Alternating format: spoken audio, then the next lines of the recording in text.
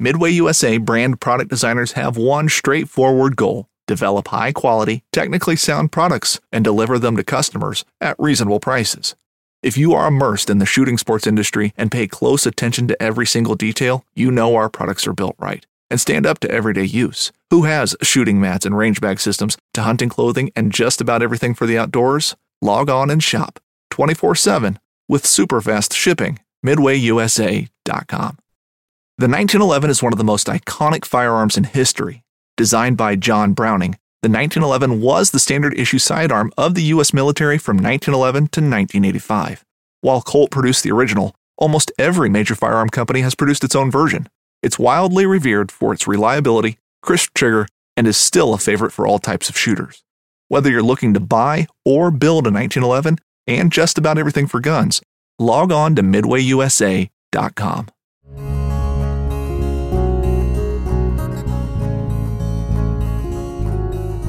Welcome to the Casting Across Fly Fishing Podcast.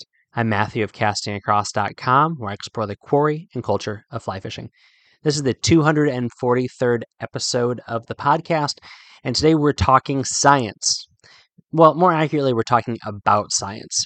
I am not a scientist. I've talked to a lot of really smart people in my day as it relates to conservation and ecology and wildlife biology and fisheries management and all of those things. I've had the privilege of being able to spend a lot of time with these folks back when I was involved in conservation at a really deep level when I lived in Pennsylvania. And then, of course, over the last few years, as I've been involved with Casting Across, various interviews for podcasts and for articles, as well as just some of the various and sundry activities I've been able to be involved with. So I am drawing on a very wide but kind of shallow experience base when it comes to the topic we're talking about today, which is trout genetics. So why trout genetics? Why do you want to listen for the next 20 minutes to what is essentially a couple of anecdotes and some cursory information about trout genetics? Well, I would say there's two main reasons why trout genetics, why fisheries genetics in general, and wildlife genetics kind of at a more broad level are worth paying attention to. The first one is not as important, and that has to do with curiosity. It's interesting to know exactly what you're fishing for. It's interesting to know what's going on in your local stream. What makes maybe your stream on your watershed a little bit different than the stream that you fish on the watershed on the other side of the mountain? Is there a difference, or are they the same? How closely related are the brook trout in stream A on your side of the mountain to the brook trout on stream B on the other side of the mountain? That's a curiosity level thing. If you like to geek out on fish and different fish species and strains and subspecies, then this is the kind of thing that may very well be interesting to you. But at a much more important level, and something that actually ties in with that aesthetic and curiosity issue that I mentioned before, is the conservation aspect of knowing trout genetics, fish genetics. So it has to do with conservation as a kind of a broad picture, which of course has to do with protecting what's already there. But then within conservation, there's the idea of restoration, recovering or restoring what may be diminished or completely lost. And trout genetics plays a very, very integral role in this process. And it's something that we're able to do now that we couldn't do 100 years ago. We couldn't do, in the early stages of the conservation movement, particularly as it related to stocking fish. At the most base level, I think we're all aware that it is hazardous, it is detrimental to a native or wild population of fish to have genetically inferior, homogenized fish stocked on top of them that can then interbreed with those fish. Any sort of special adaptations that those fish have in that particular watershed are going to get not just eliminated immediately, but they are just going to be diminished, and so you're going to have more susceptibility to all sorts of negative issues that could come up. And that's something that we're aware of. So, I mean, really, when it comes down to it, why do we not like stocking non-native native brook trout from a area from maybe down south into an area up north? Well, they are maladapted to that area. But moreover, why take a genetically homogenized, again, it is a hatchery program that is taking all sorts of different brood stock, all sorts of different genetics, combining them together to kind of create a generic fish and put that on top of a fish subspecies or strain that is inhabiting a particular watershed. So a population. That population has been there for as long as those fish have been there, with, of course, ecological or geological, hydrological issues notwithstanding. So why would you want to compromise something that is doing just fine?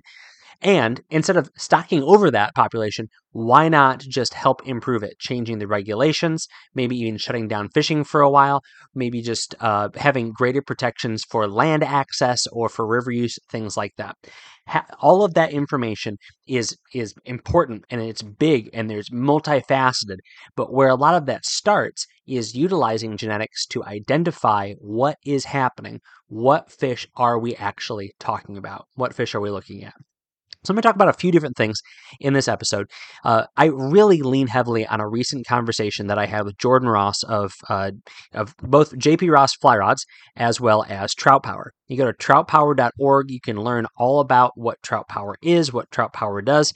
They are at present primarily concerned with cataloging and preserving and restoring the brook trout populations of New York. His desire, their goal, is to spread across the East Coast to utilize this data in anywhere that brook trout are found. And I don't want to take for granted where brook trout are found. Brook trout are found as far west as the Great Lakes, as far south as Georgia, all the way up the eastern seacoast and into Canada. Of course, their native range was much larger than it is now because of habitat degradation, because of acid rain, because of overfishing, because of all sorts of other mitigating factors brought on by just progress. Their range has shrunk down significantly, even being extirpated from significant portions of their native range. That being said, brook trout have been reintroduced to a lot of these places through those hatchery programs and those stocking programs that I mentioned earlier. Now, before I go further, I want to say that I am not completely opposed to, and not like my opinion matters much at all. I'm not completely opposed to stocking. Stocking is a completely viable option for streams and rivers and lakes and ponds and water bodies that cannot support trout year-round. In this situation, this is a great place to introduce people to fishing, to give people an opportunity to catch a very fun fish, and to catch a fish that grows relatively inexpensive and grows relatively quickly. And so I have no problem with stocking programs. I also have no problems with stocking wisely, putting rainbow trout into a fishery that also has brook trout. These fish, although they certainly have a bit of an overlap in the Venn diagrams of their niche, they are not on top of each other in the same way that perhaps a different strain of brook trout would be onto a native strain of brook trout, or even a brown trout would on top of a brook trout. But we're kind of getting far afield. Getting back to Trout Power and Jordan Ross in our conversation. Now, I did write an article about Trout Power. If you want more details about this organization, you can go to castingacross.com, put Trout Power in the search bar, and you'll find that article with all of those links. And like I said, I would encourage you to check those out.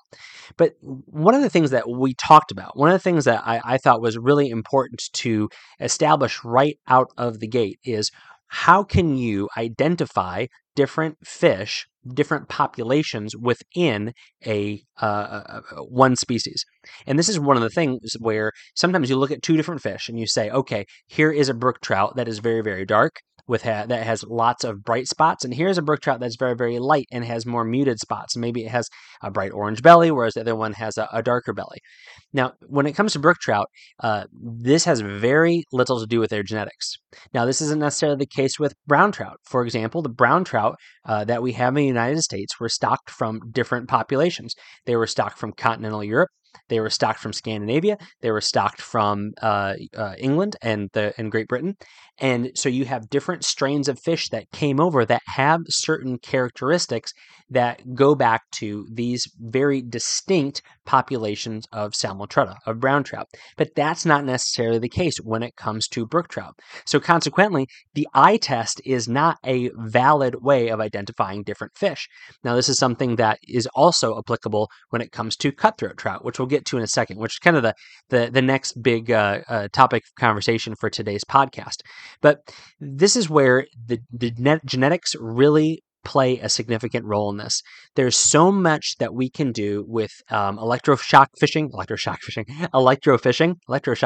doesn't sound like fun, with electrofishing, with habitat surveys, with doing all sorts of stream data gathering with our hands, with nets, and with our eyes.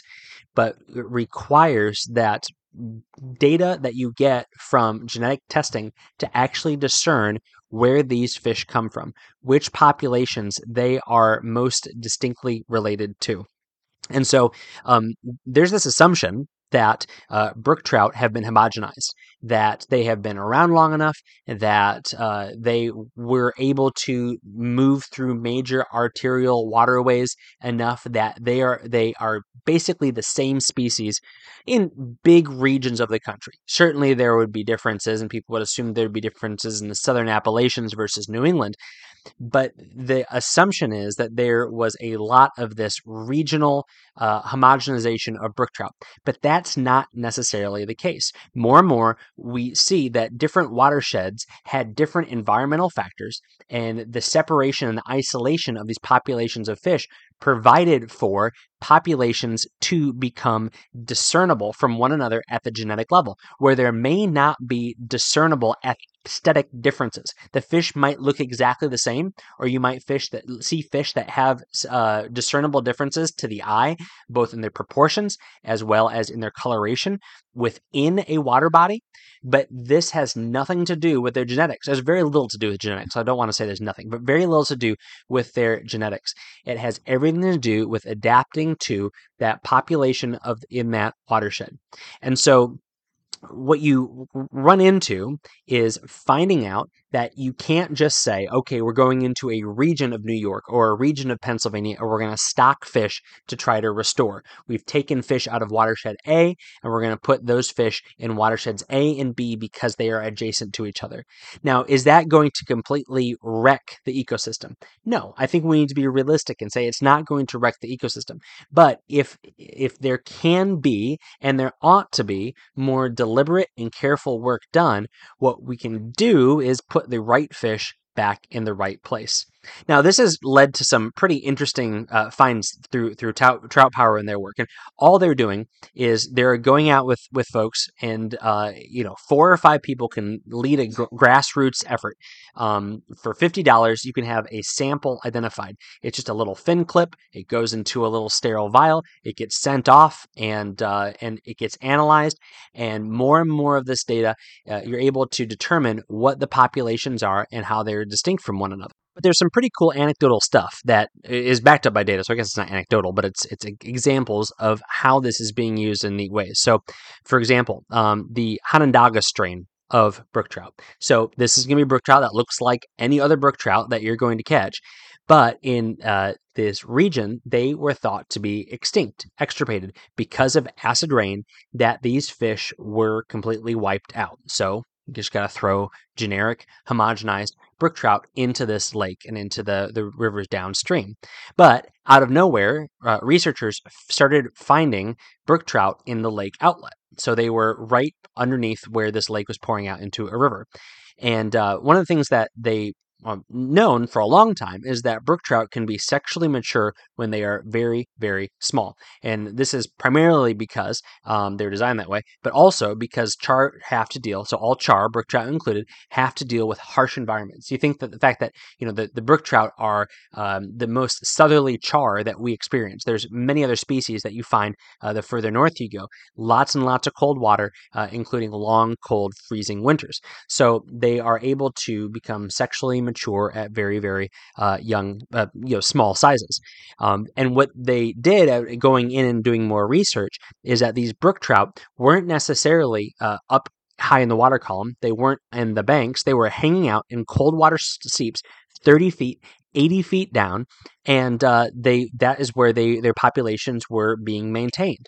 So although acid rain can have significant and devastating effects on a water body, top to bottom, you're going to mitigate those factors and have a little bit of a buffer and a little bit of a safer zone as you get deeper down. And in these cold water seeps, that is cleaner water. If you've ever seen in a hot summer day, a bunch of fish with their noses crammed into a spring, they're doing the exact same thing. There, it's for thermal purposes, but it also can provide more chemically pure water. And so this is what these brook trout were doing in the Onondaga region. And so they started finding these fish and were able to discern that these are not stocked fish that found their way here, but these are those native fish that were able to cling and able to survive. And had more fish gotten thrown on top of that, then inevitably those fish would have either gotten marginalized even further, or maybe even just been absorbed into a homogenized stocked trout population and not had the chance to survive and remain a distinct genetically identifiable population of fish. So have we lost a lot? Yes, we've lost a lot, but there's so much we can preserve now based upon what we know about fish through genetic testing.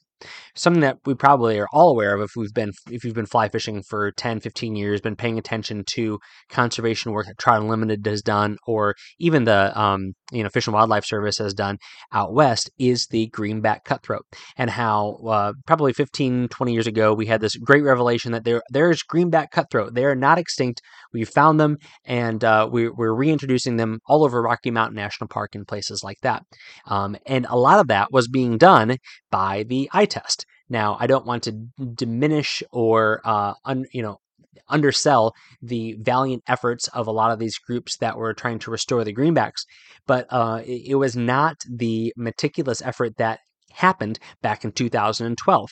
So a few doctors in Colorado started doing this genetic analysis of the fish that had been reintroduced, these purported greenback cutthroats, with old museum samples of fish that were confirmed to be greenback cutthroats. And what was found is that there was not a match, that these fish that were presumed to be greenback cutthroats were actually a different strain. However, there was still a population of fish in Bear Creek outside of Colorado Springs that was a genetically pure, genetically similar population of greenback cutthroats. But this was not part of their native range. So actually, the interesting thing here is that it seems like either stocking or transplanting fish was what actually saved a genetically distinct subspecies of greenback cutthroat trout.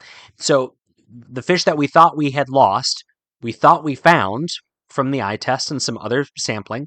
But then once DNA and genetic testing got more sophisticated about a decade ago, we realized a lot of those fish were not what we thought they were, but we did find some fish that were greenback cutthroats, pure greenback cutthroats, but they shouldn't have been where they were. They were outside of their native range. So that means that a person put them there, and whether it be through Colorado or whether it be some private entity. I don't know if that's been determined since I read about the story a few years ago.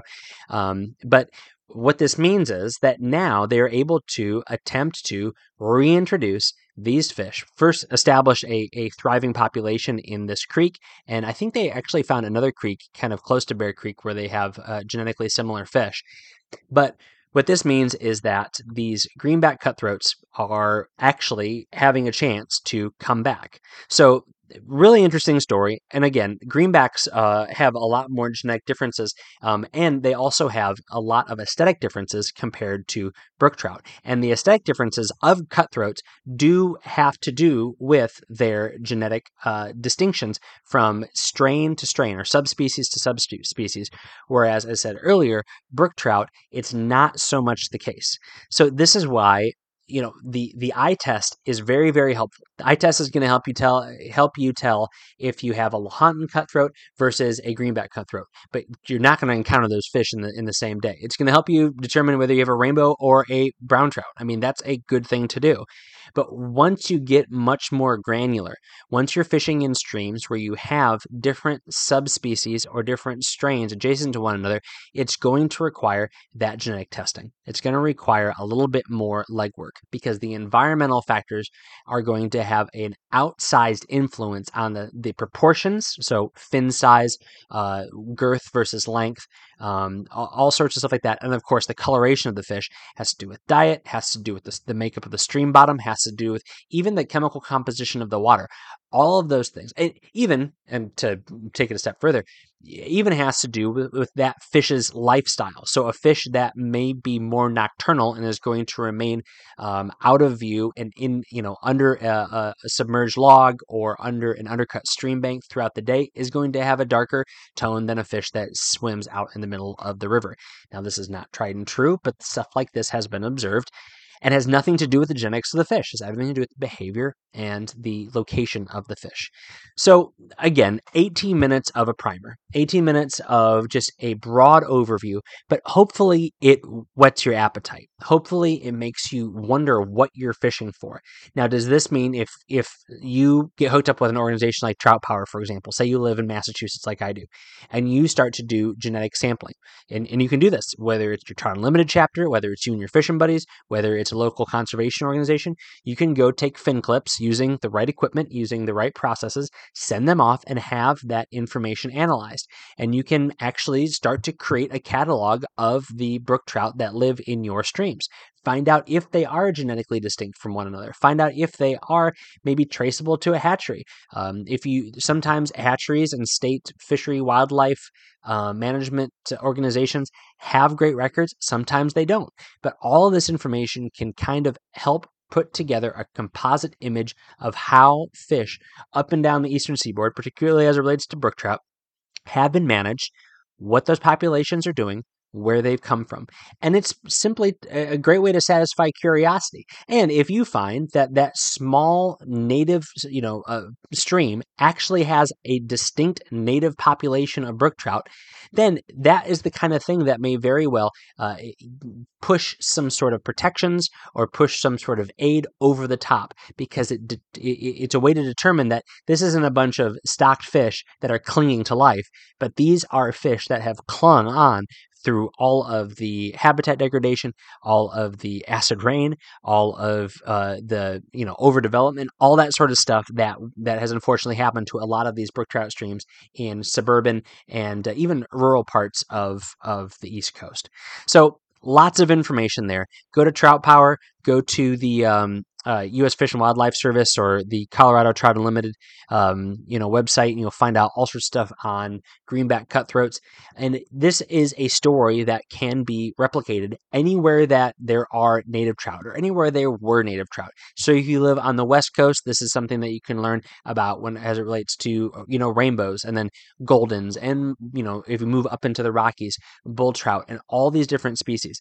And it's something that also could be at a much greater level talked about as it relates to fish like salmon and steelhead and what those populations look like. That's a little bit more of a dire story, unfortunately. But this doesn't mean just because things are dire that you can't make a difference. It doesn't mean that you can't be interested. And so my encouragement to you is to at least have a small functional knowledge. It wouldn't take a lot of reading and a lot of time for you to surpass what I just talked about regarding knowledge of trout genetics and the purpose and the value of having an understanding of those, not just for aesthetic enjoyment, but also for conservation and for restoration.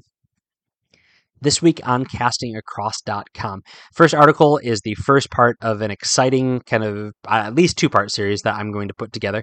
And I'm calling it Ed, a Flea, and Me. So as I alluded to last week on the podcast, I got a hold of an Ed Shank fly rod, a custom fly rod from limestone legend Ed Shank, South Central Pennsylvania. It is, I think, 5.5 foot, and I just found out it is an early 1960s rod. So if you Google Ed Shank fly rod, you're going to see a lot of kind of translucent amber blanks with red wraps. This one is completely different. I believe it is a grizzly or Fenwick blank, but I'm still doing a little bit of research on that. but I know exactly what this rod's provenance, everywhere it's been, and so I'm very confident this is an early edge shank fly rod. So why does that matter, and how did I get it? I started telling that story on Ed, a Flea, and Me, Part 1. So I'll inevitably revisit this this fly rod and its story, and now my story with it in an upcoming podcast. But for now, I'm just putting out a few different posts on this topic. Wednesday's article is called Independence Day 2023. So I usually don't produce full-size articles around holidays, as I'm often busy with various and sundry celebrations, but I do want to put something out. And part of that is I want to maintain consistency, and part of that is I'm a little nuts about the idea of a schedule and always putting out 3 posts a week. So another website I frequent put up a very brief post yesterday, and for years this guy's published a photo that, quote, represents America to him. But more often than not, it's a kind of a jab at something political with just enough sentimentality so that people don't just get angry at it. But I figured I'd do something similar, only a little bit more cheerful. So check out that picture and why it's something that I think represents the independence and why I'm thankful for our country and the freedoms that we have. This week's recommendation on the podcast is a little redundant, but I'm going to send you to troutpower.org. I'll put a link to Trout Power down at the bottom of this podcast show notes over at castingacross.com. There you can read all about Trout Power. You can read about what they do in a much more eloquent and articulate way than I was able to briefly summarize in this podcast. And you're also going to read some more of those success stories. You can also find out how you can get involved, either by contributing to Trout Power, being a part of what Trout Power is doing, actually donating enough money so that someone can have a fin clip tested for its DNA provenance and all of that. So definitely check that out. And there's some cool media on there, some great pictures. I mean, pictures of brook trout. Just can't get enough. So I will encourage you to head over to troutpower.org. Thanks for listening to the Casting Across Fly Fishing Podcast. Please subscribe on your favorite podcast app and then rate the podcast in iTunes. Then head over to castingacross.com for 3 posts a week on the people, places, and things that go into the pursuit of fish.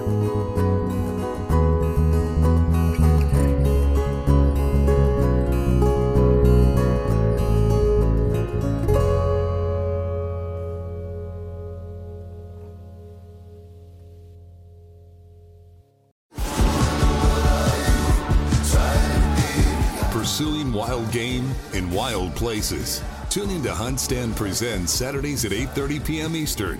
Waypoint TV, the destination for outdoor entertainment. You'd think, with 4 of us spread out on a tiny island, that the task of tagging a whitetail would not be a big thing. But, as I've learned, no matter where I've been, whitetails can be damn tricky. Pursuing wild game in wild places. Tune in to Hunt Stand Presents Saturdays at 8:30 p.m. Eastern. Waypoint TV, the destination for outdoor entertainment.